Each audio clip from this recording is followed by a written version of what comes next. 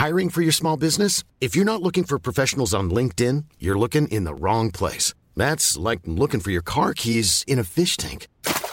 LinkedIn helps you hire professionals you can't find anywhere else, even those who aren't actively searching for a new job but might be open to the perfect role. In a given month, over 70% of LinkedIn users don't even visit other leading job sites. So start looking in the right place. With LinkedIn, you can hire professionals like a professional. Post your free job on linkedin.com/people today.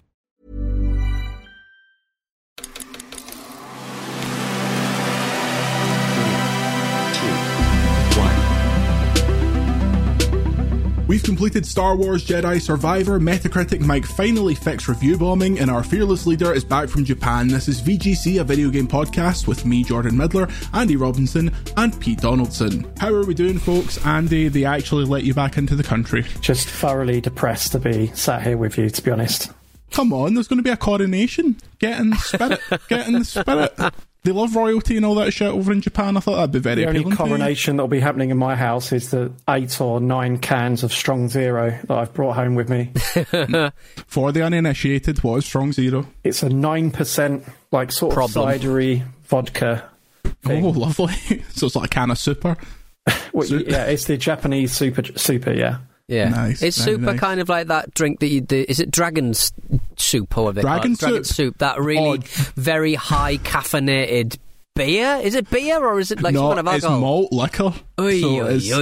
It's dragon soup, or just soup as it's called up here. It's indistinguishable from energy drinks when you're like in the off license, but when you actually get it, a couple of those and you're on your arse. It's incredible. I follow these guys on Twitter, these men that should not be followed on Twitter. They're called the Timeline Scullers, and they basically film themselves drinking dragon soups, gin, neat vodka. They do like sort of get shots of vodka and throw them in big 2-pinters of horrible, like almost special brewy lager, and they basically celebrate getting absolutely out of their trees. And they're all divorced dads.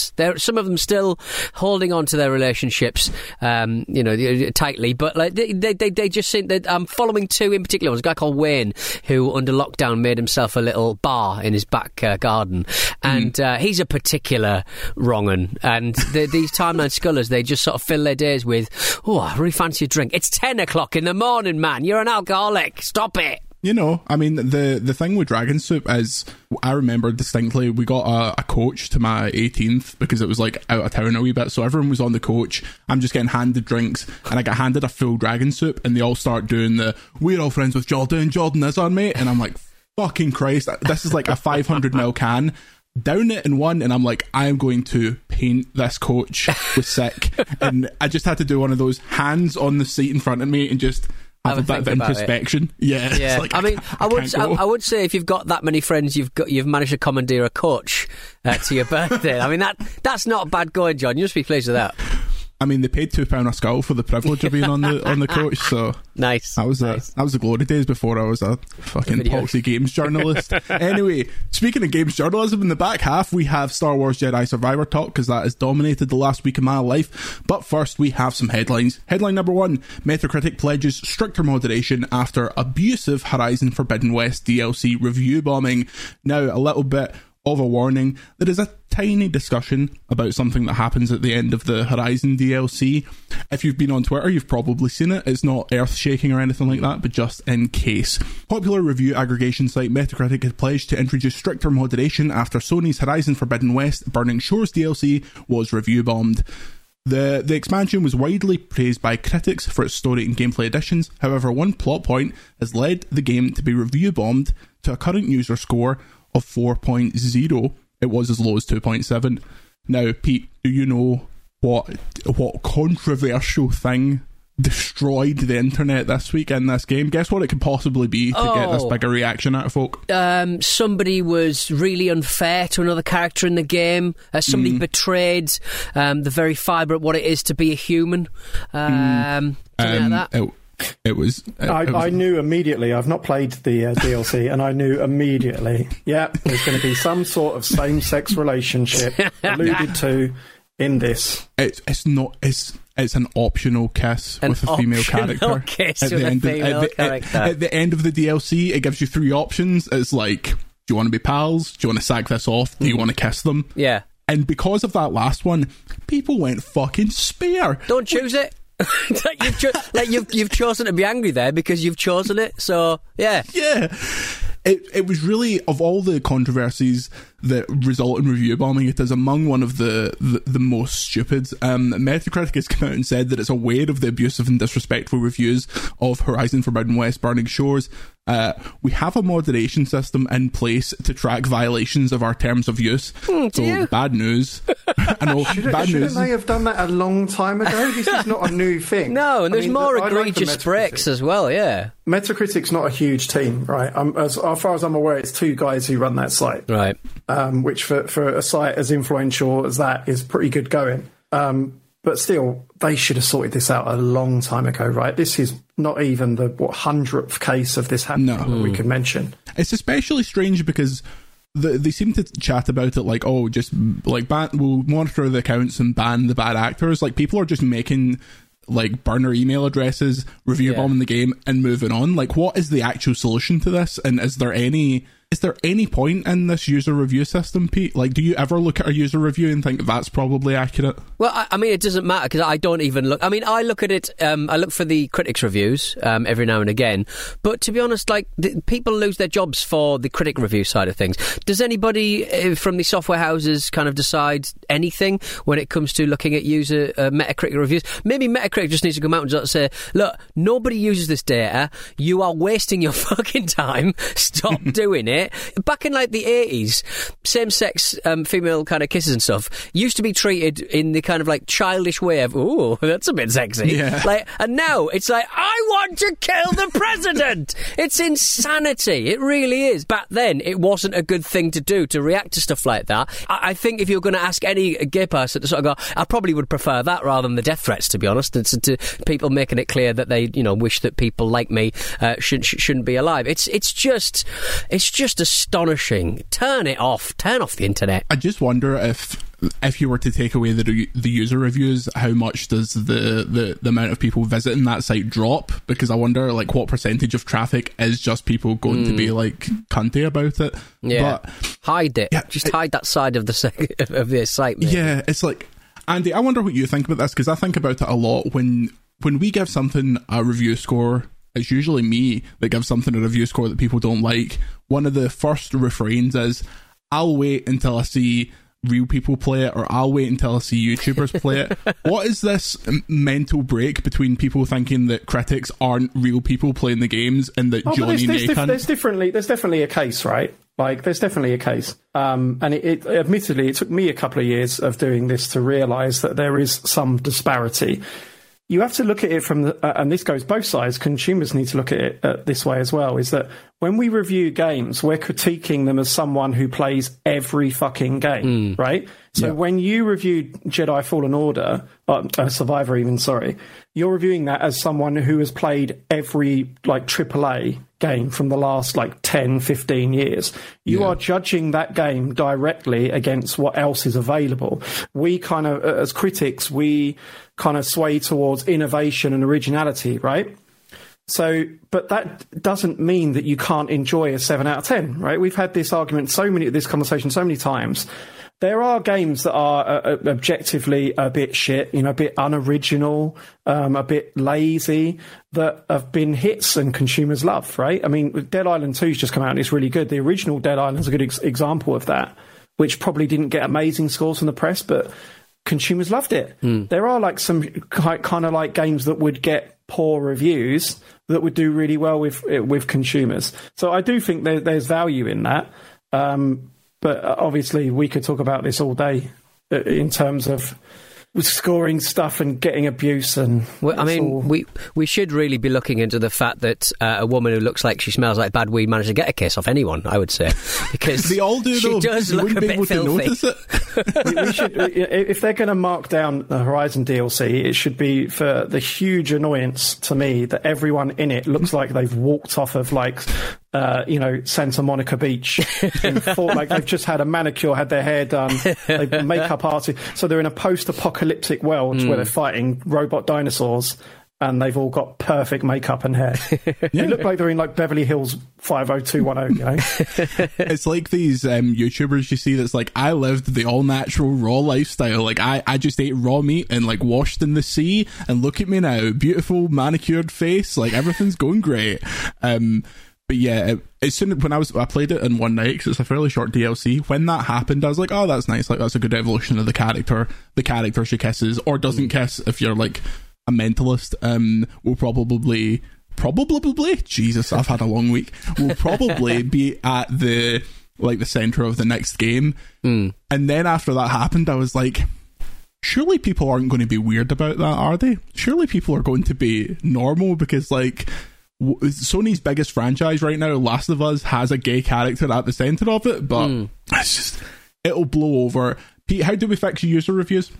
I just don't allow them. Have they ever made anything better, ever? Have they made, like, do I need to hear any of this? Have I ever went, yeah, brilliant? It's like YouTube comments. Why do we need them? Just turn them off. They might be satisfying the people who make the games, possibly, when you get a nice one, but when they're awful, they're really awful. Always really awful. And to be honest, I went on Metacritic today and sort of read up on what, the low scores and stuff, and so pretty much everyone who hadn't been shit canned for the things that they were saying, that like MAGA bollocks, a lot of them were just sort of going, you shouldn't pigeonhole us as problematic anti-woke brigade.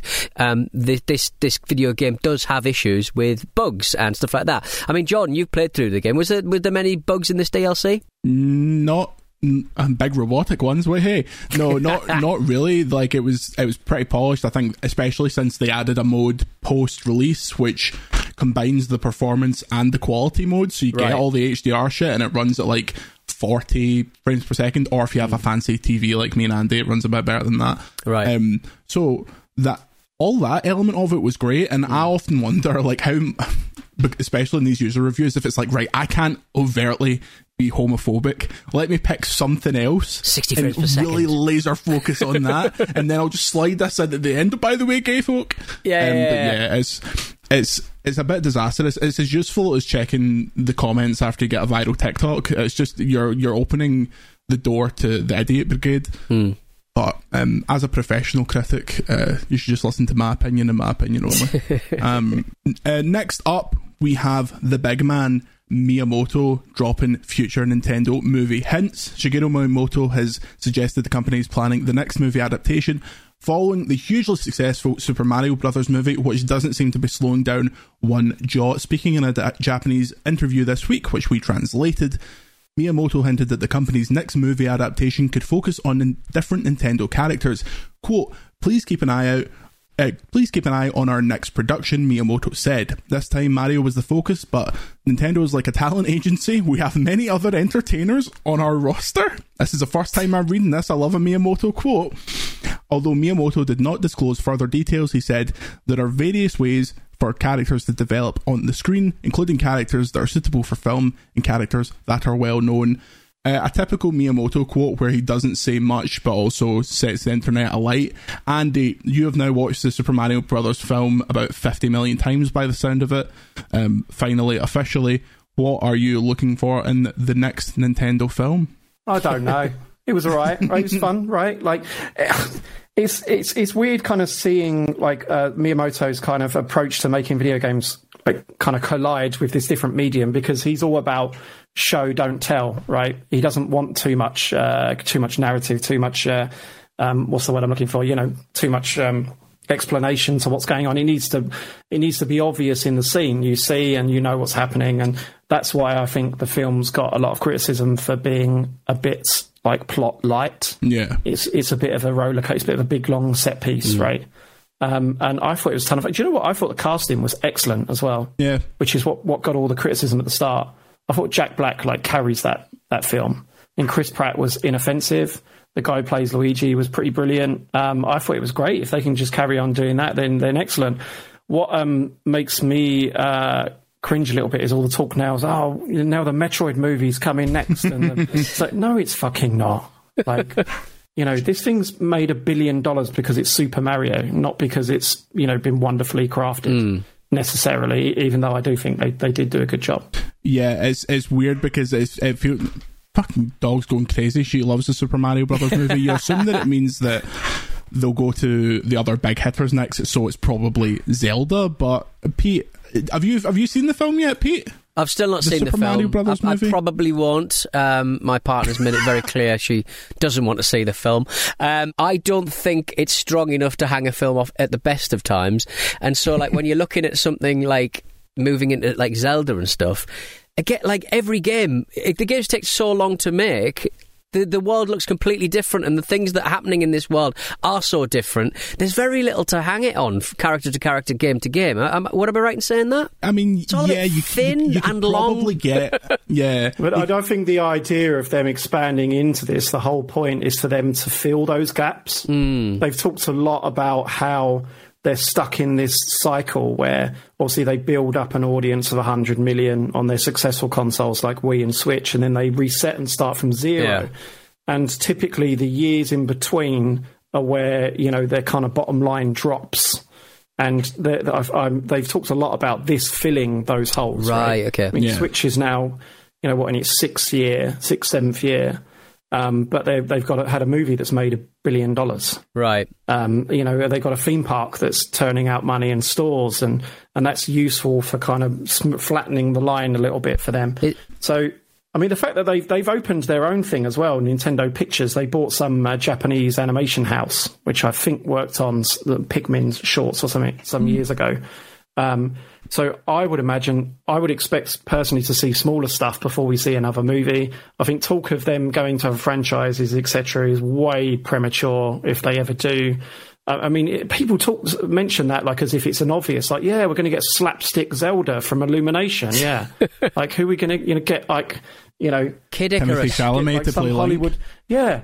Like, yeah, it's going to be a barrel of laughs. It's just not. It's not as the synergy's not there like a Mario film, right? Like that, and that was over at like nearly a decade of negotiations. Nintendo were going to make the Mario movie on their own, and then eventually Illumination came in and they hit it off personally. I mean, the guy, their CEO, is on Nintendo's board. That's how well they hit it off.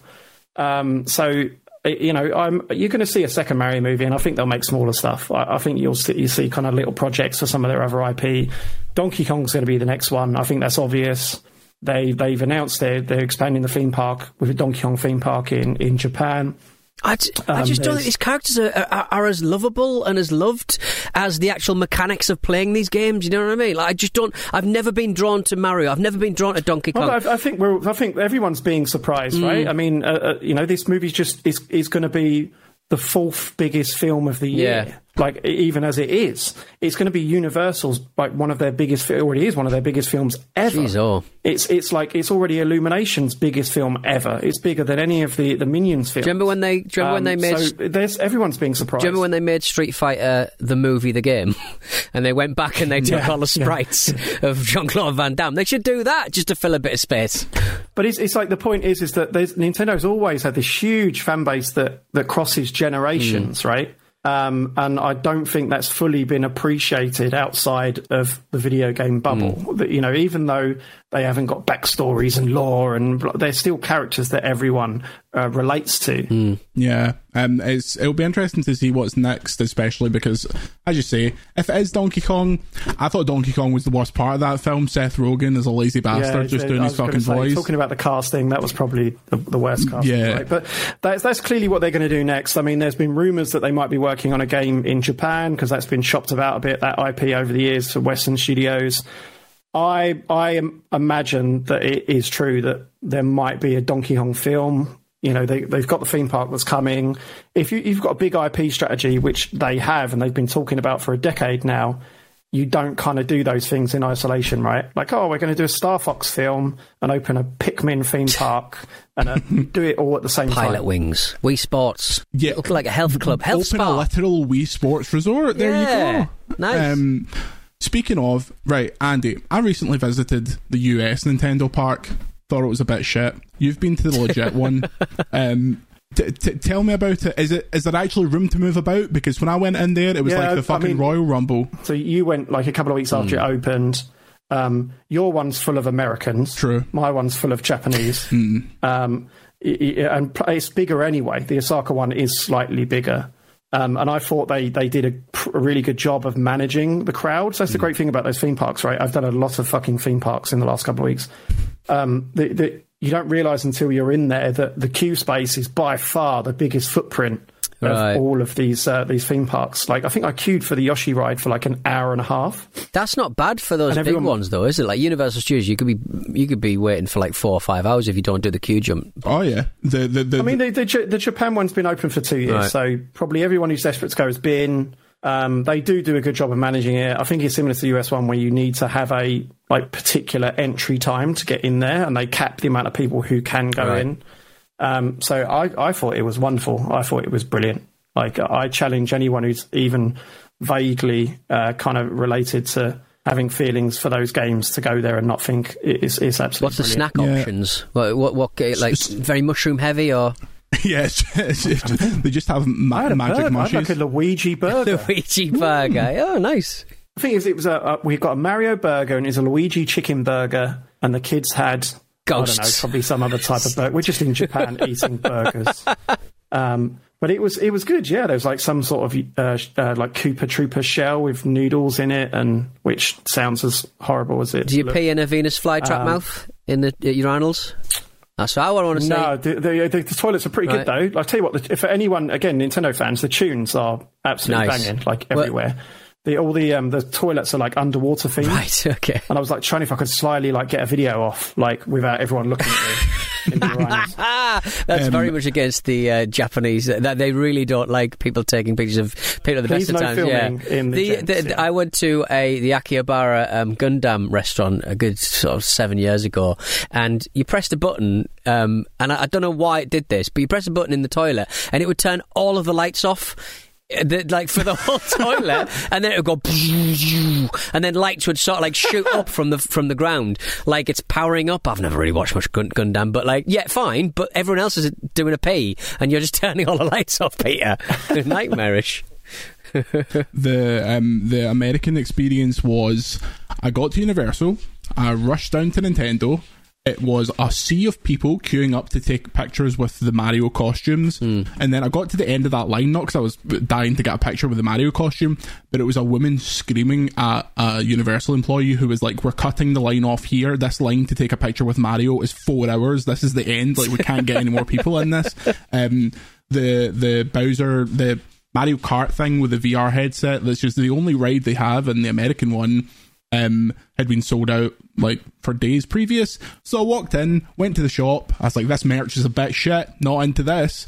Not going to buy one of those fucking like Mario hats or Toad hats that everyone was wearing. And then I left. Looking at it was cool, like it's visually striking, although in the American one you go down escalators into that part of the park, so you can just see behind all of it and all the fucking office buildings and stuff like that. It was like, this is not a magical experience. It's not great placement, because the Universal in Hollywood is like, it's sort of like on 2 levels. Yeah, right? It's like up a hill. It's almost like 2 parks. Yeah. Like, and one's at the top of like a cliff and the other's down the bottom of the cliff. So yeah, you can totally see through the Nintendo park. Yeah, it was a weird experience, because it was like the yin and yang of when you go into the Universal park, one of the first things you see is they have a miniature version of the Harry Potter stuff they have in Florida. So they have the castle, and you see that and you're like, okay, forced perspective, that's impressive. That looks like the fucking castle from the films, even though it's a million times smaller because of the angle.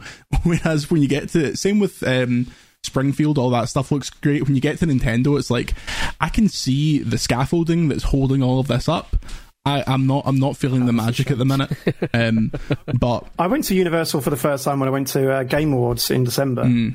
And I thought it was all like a bit old hat, the Hollywood one. It's like I went on the studio tour and stuff, and it's like, look, guys, it's the house from The Shining. And it's like, well, I'm almost 40, and I don't remember the house from The Shining. It's like, oh, look, it's the bike from E.T. It's like, do you want to appeal to anyone under 50 years old? Well, it's Jaws. Oh, yes. Speaking of Nintendo, I didn't put it in the runnings because it only happened to today. Nintendo coming back to Gamescom, Andy, how did this strike you? It's interesting because obviously they've only announced 2 games this year. So Zelda comes out in May? I think Pikmin comes out June or July. Something like that. So they specifically didn't sign up for E3, to my understanding, because they were like, look, there's no point us having a booth for Pikmin, because that's the only game we'll have announced, right, that we're ready to show. Then there was some talk that I heard about them having maybe more to talk about towards the end of the year. And this kind of, I guess, confirms that a little bit. That's okay, so they're going to exhibit at Gamescom. I don't know, they might... I'm trying to think back to when they were there in 2019, which is the last time they were there. I think they had, in the business bit at least, they were showing Zelda, the port, Link's Awakening. Yeah. Link's Awakening remake, and they had the Switch Lite, and maybe Pokemon Sword was a thing, but again, that's not really Nintendo's responsibility. So I'm trying to think whether they could just go there and just have some sort of experiential booth where you can come and have a picture with Mario and things like that. A rock climbing wall themed after Tears of the Kingdom.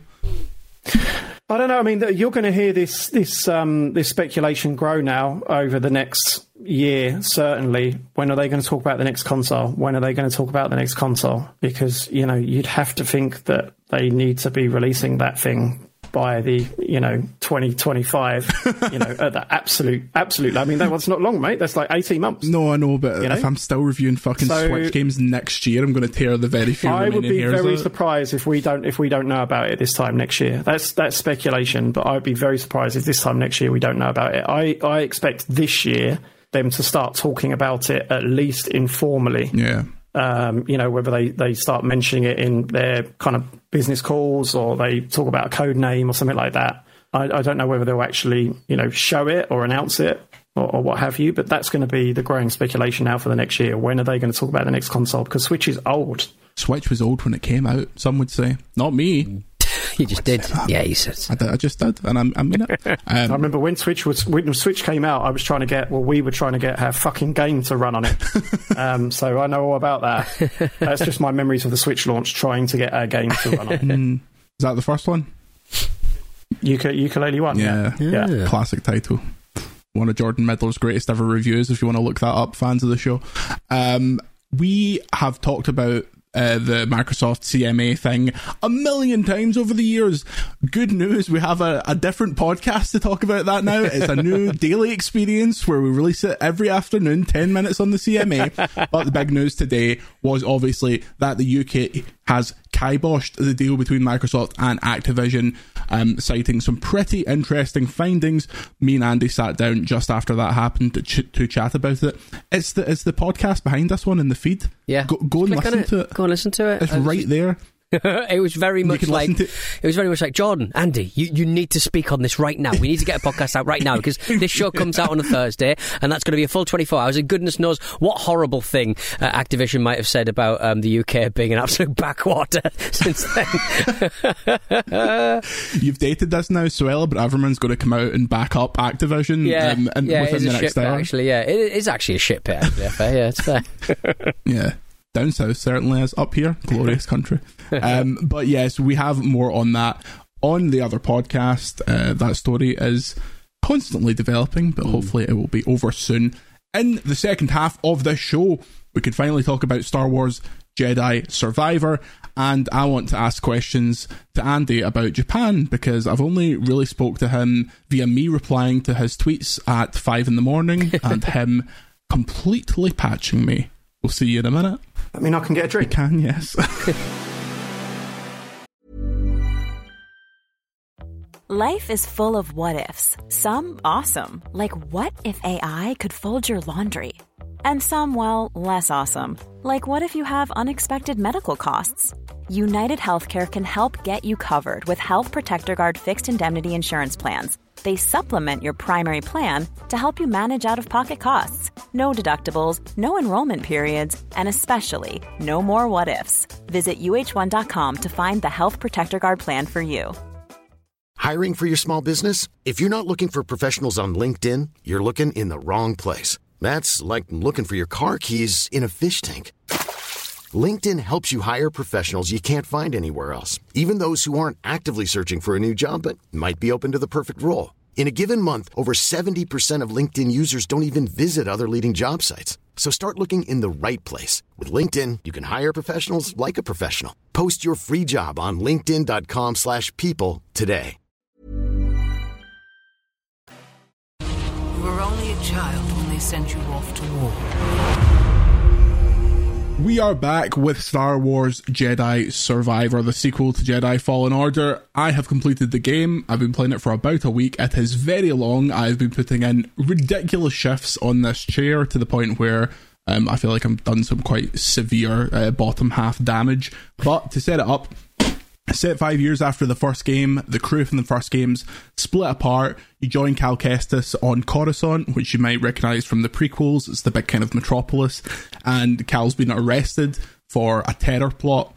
That terror plot turns out to be a clever ruse. It's all very heist. It's all very Ocean's 11 to start off. It's a great kind of tone setter. Once that goes sideways, Cal has to reunite the team to go and uncover a mystery that is based on a Jedi from hundreds of years ago that they've uncovered in one of those Bacta tanks. You know, the thing Luke Skywalker's in, the kind of blue floaty milk thing. So yeah, it's an interesting thing with this because the embargo actually lets us talk about more of the story than I think it should, because this is a very twisty game. This is a very texting people you know who are also reviewing it going, oh fuck, did you see that coming? So that is being left pretty much out of the review on VGC, which you can go and read now. But the top line is really strong from a character perspective, and the action stuff absolutely hits. I feel like sometimes with Star Wars, it's one or the other. Obviously, the prequels have great action. Character stuff's dreadful. A lot of the Disney era stuff has really good characters, but some of the action isn't quite as spectacular. I don't know if you feel this. I know you're a Star Wars guy, Andy. You know the stuff they film in the volume, their big screen that they film the Disney Plus shows on? I feel like I can subconsciously tell when they're filming in that, because I know they're not going to... This isn't going... Which just depends whether it's made with a competent, like by a competent director or not. Because Andor does use a lot of sets, but the ones that were made during the pandemic, like Obi-Wan Kenobi, definitely looks like a volume thing. Whereas I think the Mandalorian one's less so. But it's just for me, and I think this is in the kind of Star Wars fan base now... oh God, it feels depressing using that terminology, and as a catch, including myself. It just feels like at the moment it's just so inconsistent, right?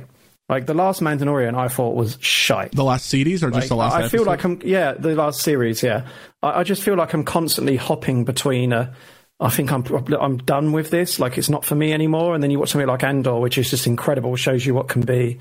And then Obi-Wan Kenobi, very disappointing. And so it's good to hear that this is this is competent. Yeah. That they've done a good job, because I thought the first game was brilliant. Yeah, I also thought the first game was brilliant. I thought some of the actual gameplay elements it was very Assassin's Creed 1 to Assassin's Creed 2, which is the most boring comparison that everyone always uses, but it is the most helpful one so far. Well, and depressingly as well, most of our audience probably don't remember those games now. The thing is, it all rests on Cameron Monaghan, who plays Cal Kestis. Great friend of mine, met him in LA. We get on great. He texts me every day. But he only because I didn't fancy being his friend. Only because you were going to Japan for 4 months. You probably wouldn't have recognised him. You'd have just went, oh right, mate, and then walked away from him to go and get pissed with Pete, which is where I was going. Which would have been way cooler. He'd respect that more, Jordan. He'd respect that more. He was coming into the bar. You'd have probably went, any ID, mate, and then just walked past him. The thing is, he is so good in this role. It's like, surely Disney's going to get him into the TV shows and the films, because they have to. He's brilliant, right? Like, and this, they've already fleshed out the story, right? It's there for them to tell. They absolutely need to do it. I just hope they get a competent director to do it. They also have to, like, because it's just they've established so many. Obviously, the problem is in Star Wars, because of the way it was always set up. It was like, okay, everyone has to die by the end of Return of the Jedi because Luke's like the last Jedi and all that stuff. But now it spins off in so many different tendrils with like Ahsoka and stuff like that. He has to be back. Sarah Jundy, who's in it, is also brilliant. Merrin's in it from the first game. All the characters are super strong, and I'm a big fan, obviously, of characters that mocap and voice themselves and look like themselves, especially in the Star Wars world, especially with the Respawn budget, because it's like, I feel like I'm just watching one of these Disney Plus shows. I'll tell you what I like about these games as well, is it feels like they've been left alone to kind of flesh out their universe and do their own thing to some extent. I mean, obviously they will, be kind of chained to certain lore things and what have you, but I imagine that, Kathleen Kennedy and co are looking over Respawn's shoulders a bit less than, kind of their next show round the corner. I mean, you see constantly about this writer's been canned, this director's walked, this, project's been canned. It's absolutely ridiculous. Whereas it seems to be a bit smoother in the video game world, and it feels more unique for it. That's, I guess, my problem now with the most recent Star Wars stuff, is they all feel like they've been churned out of the Dave Filoni, kind of cartoon kind of world where, Lucasfilm feels like a corporation that's been stumbling to find a formula that worked, and then as soon as they accidentally did that, it's like, well, everything needs to be like that.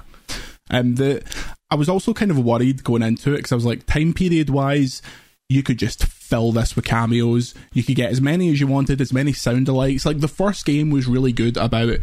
You saw Obi-Wan Kenobi on like a communicator, like in a blurry kind of vision right at the end. The Darth Vader cameo is like one of the best surprise cameos in like any game.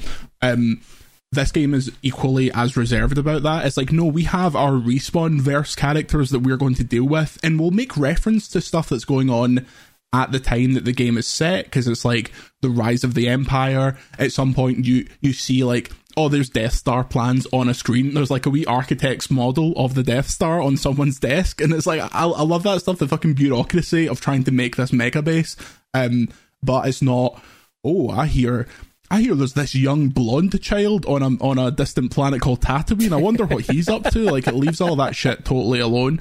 And yeah, the other main element of it, this is it's another Souls-like, like the first game. The combat's pretty much blown up with.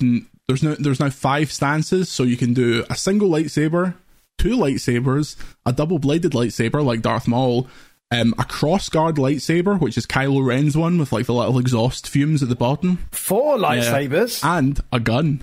They're like, fuck it, give him a gun. So there's a bit in the game where it's literally like, oh, Cal, you're going off on this mission, here, have a gun. And they all look at each other like, Jedis don't do guns. And then Cal goes, fuck it, I'm not like other Jedis, takes the gun, and from then he's like essentially John Marston with his 6-shooter. The combat systems are great, but annoyingly you can only use 2 of the stances between meditation points, so you have to equip a loadout of like gun and single bladed. You can't use all 5. I kind of hoped that you'd be able to switch between them on the fly, which I suppose... Yeah, so basically I'm just going to ignore all of that. You're going to pick 2 that are your favourite and play the whole game like that. That's what I did. Yeah. There isn't enough enemies that are like, oh, this is the crossguard cunt, this is the gun, this is Gunman. Yeah. It felt like a little bit out of character to me, even in the first game when they added the kind of double-bladed lightsaber. It's fan servicey stuff though. It's like, oh, what if we just did this? That's what I mean. So, but for me, it's like, oh, fuck this shit. Give me the single blade one back. Like, he's a Jedi. Yeah, I used. Oh no, he's got to wear Darth Vader's helmet, but a different colour. And Kylo Ren's lightsaber, but not the same. One thing that I've done though is you get all the lightsaber colours from the word jump. So that was a guide up in smoke. Unfortunately, they told me that a few months ago at the event.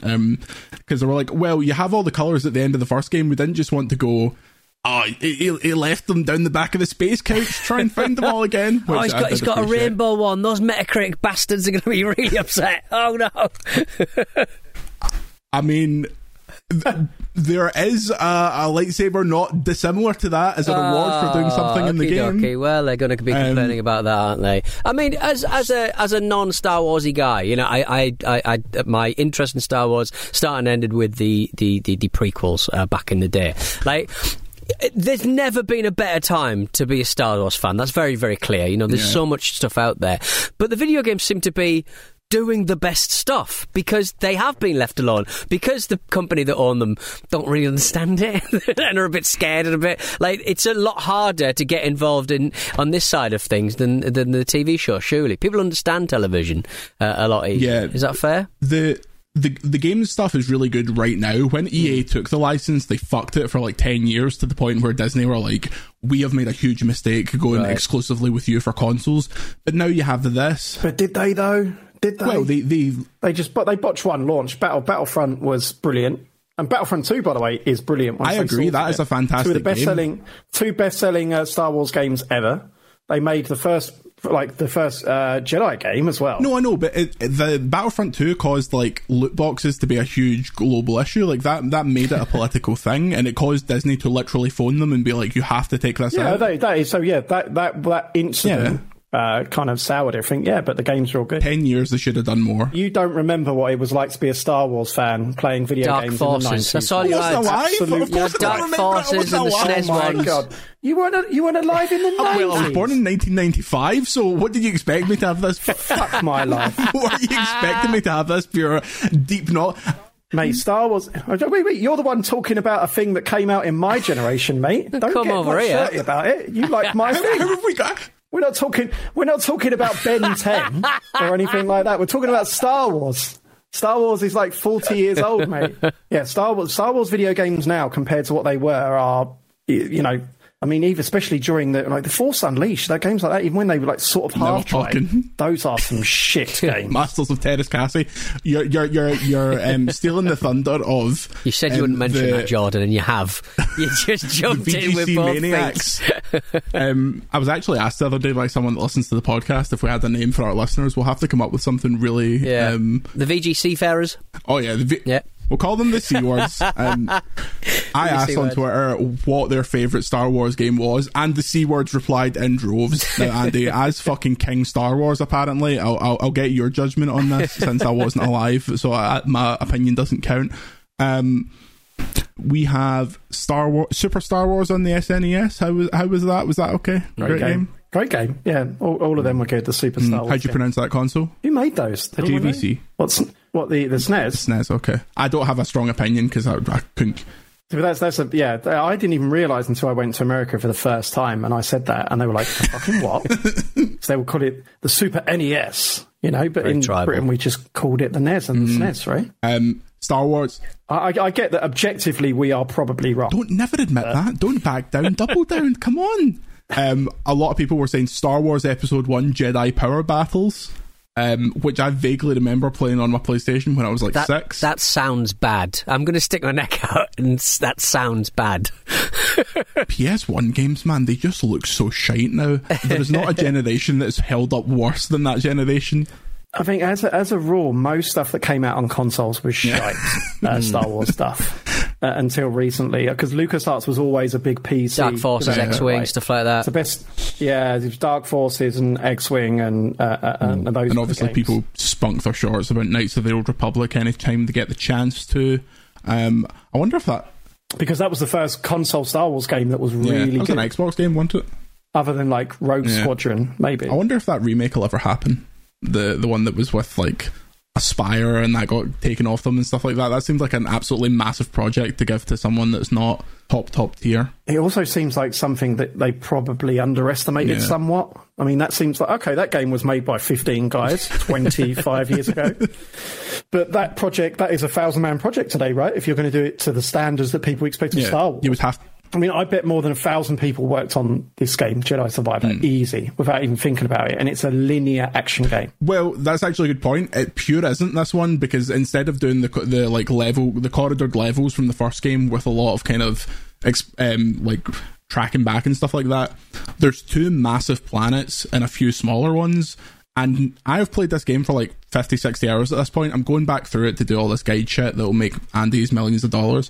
And there is new huge areas opening up that you can only get to in the post game. And on one hand, I'm like, this is interesting, but who the fuck's going to see any of this if me, who has played it probably more than anyone outside of Respawn, is only getting to this now? Like, are you one to go back for stuff like this? No, I'm not. The only game I've ever gone back to was Far Cry. All the Far Cries, I just want to find all of little bits of the little, what do you call it? When it's kill animals? I just want to kill all of the animals. I want to get all the, not McGillicuddies, what they called, where it's like an inconsequential collectible that nobody cares about. Not McGillicuddy, that kind of thing anyway. MacGuffin, that's the one. And I go back for that sort of thing. But like anything like that, you sort of think a lot of people who are really into Star Wars will be advancing years. They will have responsibilities, and they won't have time to go back and explore all of these little nooks and crannies. It's going to be the young people who just do not care about Yeah, that doesn't sound appealing to me at all. I mean, especially because the first game propelled the revival of single-player games, right? Before that, it was like, you know, the vibe within these big companies was, single-player games don't make money anymore. There's not enough interest. It has to be all online. That's why, again, what you refer to, the Battlefront 2 thing, with all the microtransactions, it was like, this is how things have to be. And that game, a linear action game, it almost single-handedly changed EA's attitude because it performed so well. So, I mean, a little bit disappointing for me, again, as a middle-aged man. I don't want to look for things. You don't need Jordan. to. You can check my guides. You can find them all there. And Darth Vader turns up, and I say, wow. Honestly, it doesn't get you in any power ways to just play through the missions, so you can go and do that. In which I'm just going to ignore all you will that shit. miss a billion things. But you know what the game is full of that I just realised? That is that I think about every single time I play a game now, because you've fucking drilled it into my head.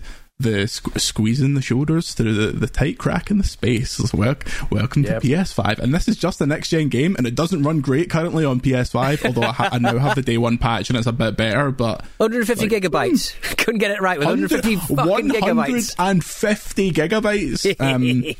It's only 40 gigabytes if you play it on the Xbox Series S, if you want no textures, if you want everyone to look like fucking severe burn victims. But yeah, it's a big old fucking game. You okay, Andy? You look like you've just drank pish.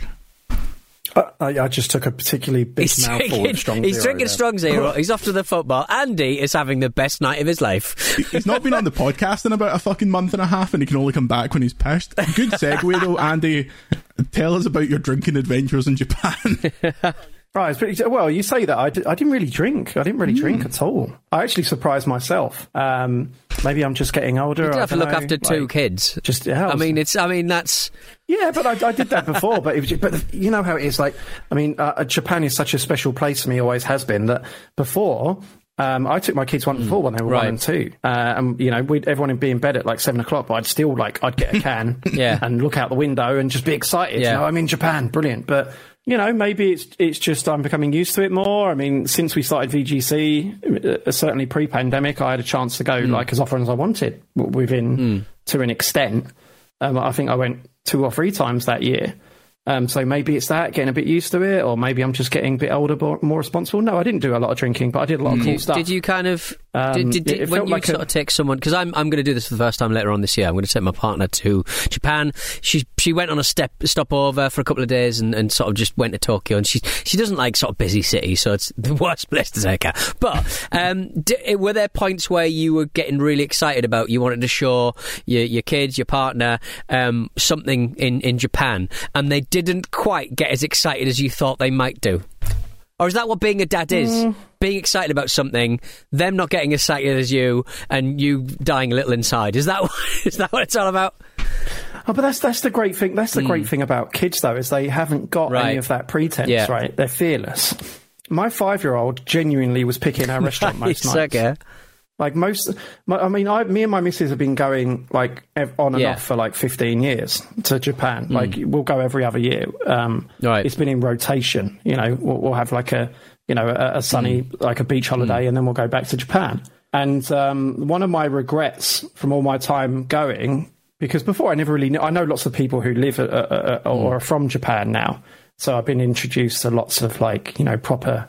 Kind of native places that I wouldn't have gone to otherwise, beyond my tourist vow.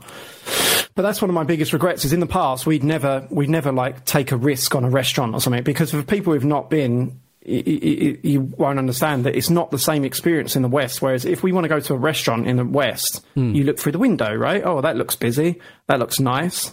You read the menu outside. Oh, yeah, let's go in. Yeah. Whereas in Japan, because it's so overpopulated in the cities, it's mostly there's a sign that just says 8th floor steak. And when you walk in, everyone goes, and oh shit, there's a British person. Imagine you're the only one in there. Oh, I don't know what to believe. Like, it's anxiety on a stick, right? So we never we'd like just eating Western shit before. We'd go like to Outback Steakhouse and like things like that, like shameful. Whereas now, you go with kids, brilliant. My 5-year-old's like, let's go in this place, like this. What's it called when they cook the meat in the pot? What's that blooming called now? Yeah, shabu shabu. Shabu, is it? Let's go in this shabu shabu place. Like, okay, like, you know, I want to go in here, mummy. Like, break down, go in, and it's brilliant. This is kind of like rolling. It's like done, you know, they're like the ultimate dice man. Like you're rolling a dice every time. It wasn't taking them. So we spent 2 nights in Marifukuro, the original Nintendo HQ, turned into boutique hotel that no one can afford to stay in because it's ridiculous. But I was like, I have to do, you know, a night here. And it's like a traditional, obviously super traditional building where the walls are made out of paper. And they even, like, I don't think they'd even seen, like, you know, Western children stay in this hotel before. And we had, like, instructions, like, to be quiet after 8. And it was like, fucking hell, that was anxiety as well. Just kids tearing around. Like, they could have run through a wall into the next room at any point. But no, it was absolutely brilliant 2 weeks. Absolutely brilliant 2 weeks. Can't wait to go back. I'll get there one day. Didn't even tell you about the absolute best night I had was I interviewed Imamura-san, who's the recently retired Nintendo veteran who was the lead artist on the Star Fox games, the F-Zero games. So he made all of those characters in those games. And he also kind of notably was the art director on Zelda Majora's Mask. I think he worked on, he created all the bosses in like A Link to the Past, and he's a veteran Nintendo employee who within Nintendo was very much the custodian of Star Fox, you know, F-Zero.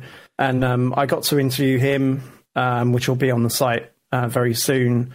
And I got to like just go out on the piss with him, basically, which was absolutely brilliant. You know, that's the Japanese business culture, though, right? Like, if we're going to work together, let's go and get steaming.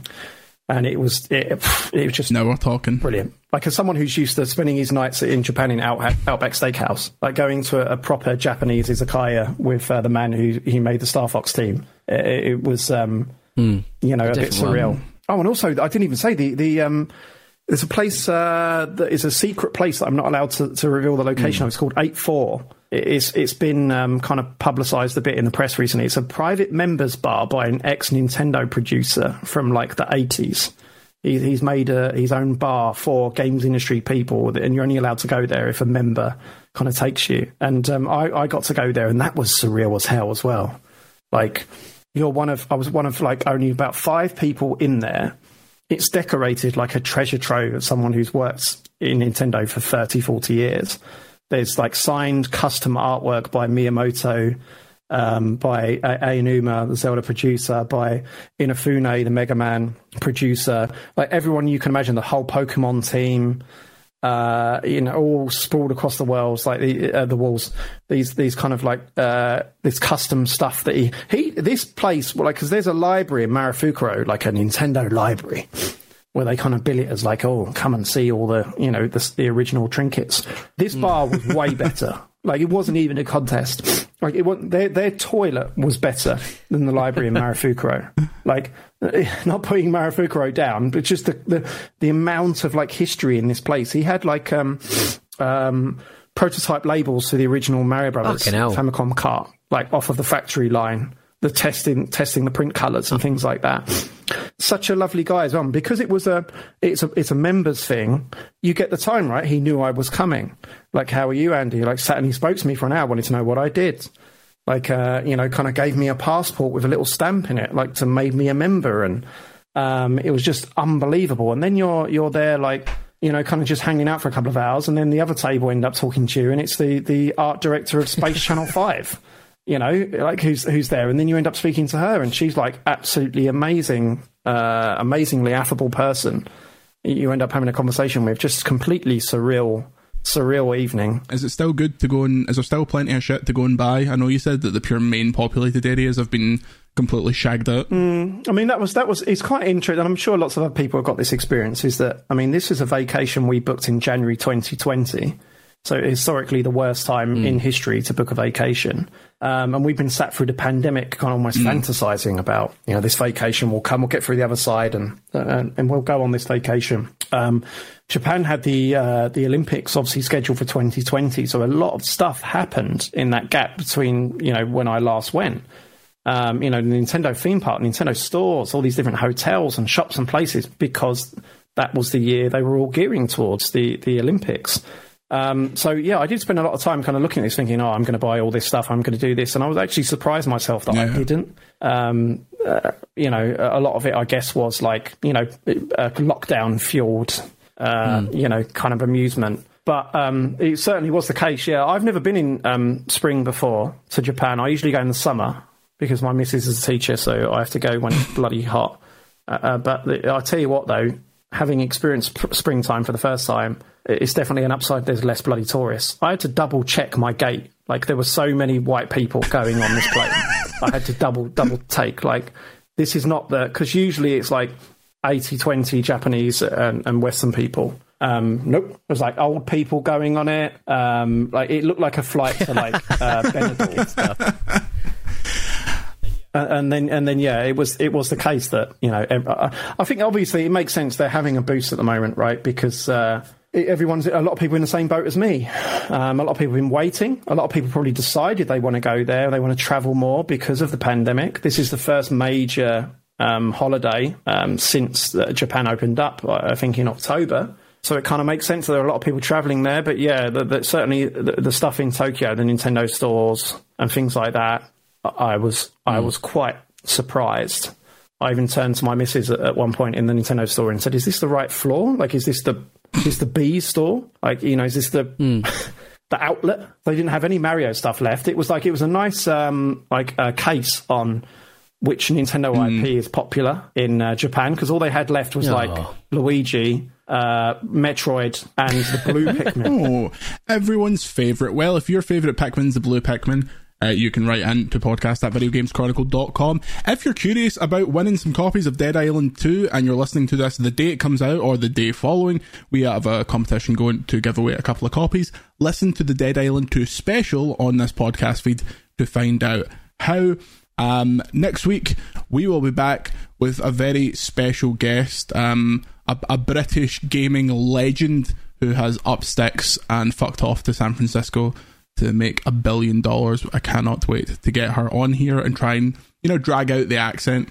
But she's also Northern, Pete. So. She's from Newcastle, I believe. And when I heard the accent for the first, I heard the accent for the first time, I was like, you have a different accent usually. What's going on? Are you lampooning? What's going on? It's just slides straight back in that Newcastle accent. It's amazing. Yeah, it is Cheryl Tweedy that we're getting on, so looking forward to that. We'd like to thank the great Grant Kirkhope for the VGC podcast theme song. You can follow myself on Twitter @Jordan Midler, Andy @Andy Platonic, and Pete @Pete Donaldson. You can follow VGC @VGC_news. No longer verified, so who knows if it's actually us. Say goodbye, Pete. Goodbye. Say goodbye, Andy. And we'll see you next week. Come on, the Liverpool. VGC, a video games podcast, is a Stack production and part of the Acast Creator Network.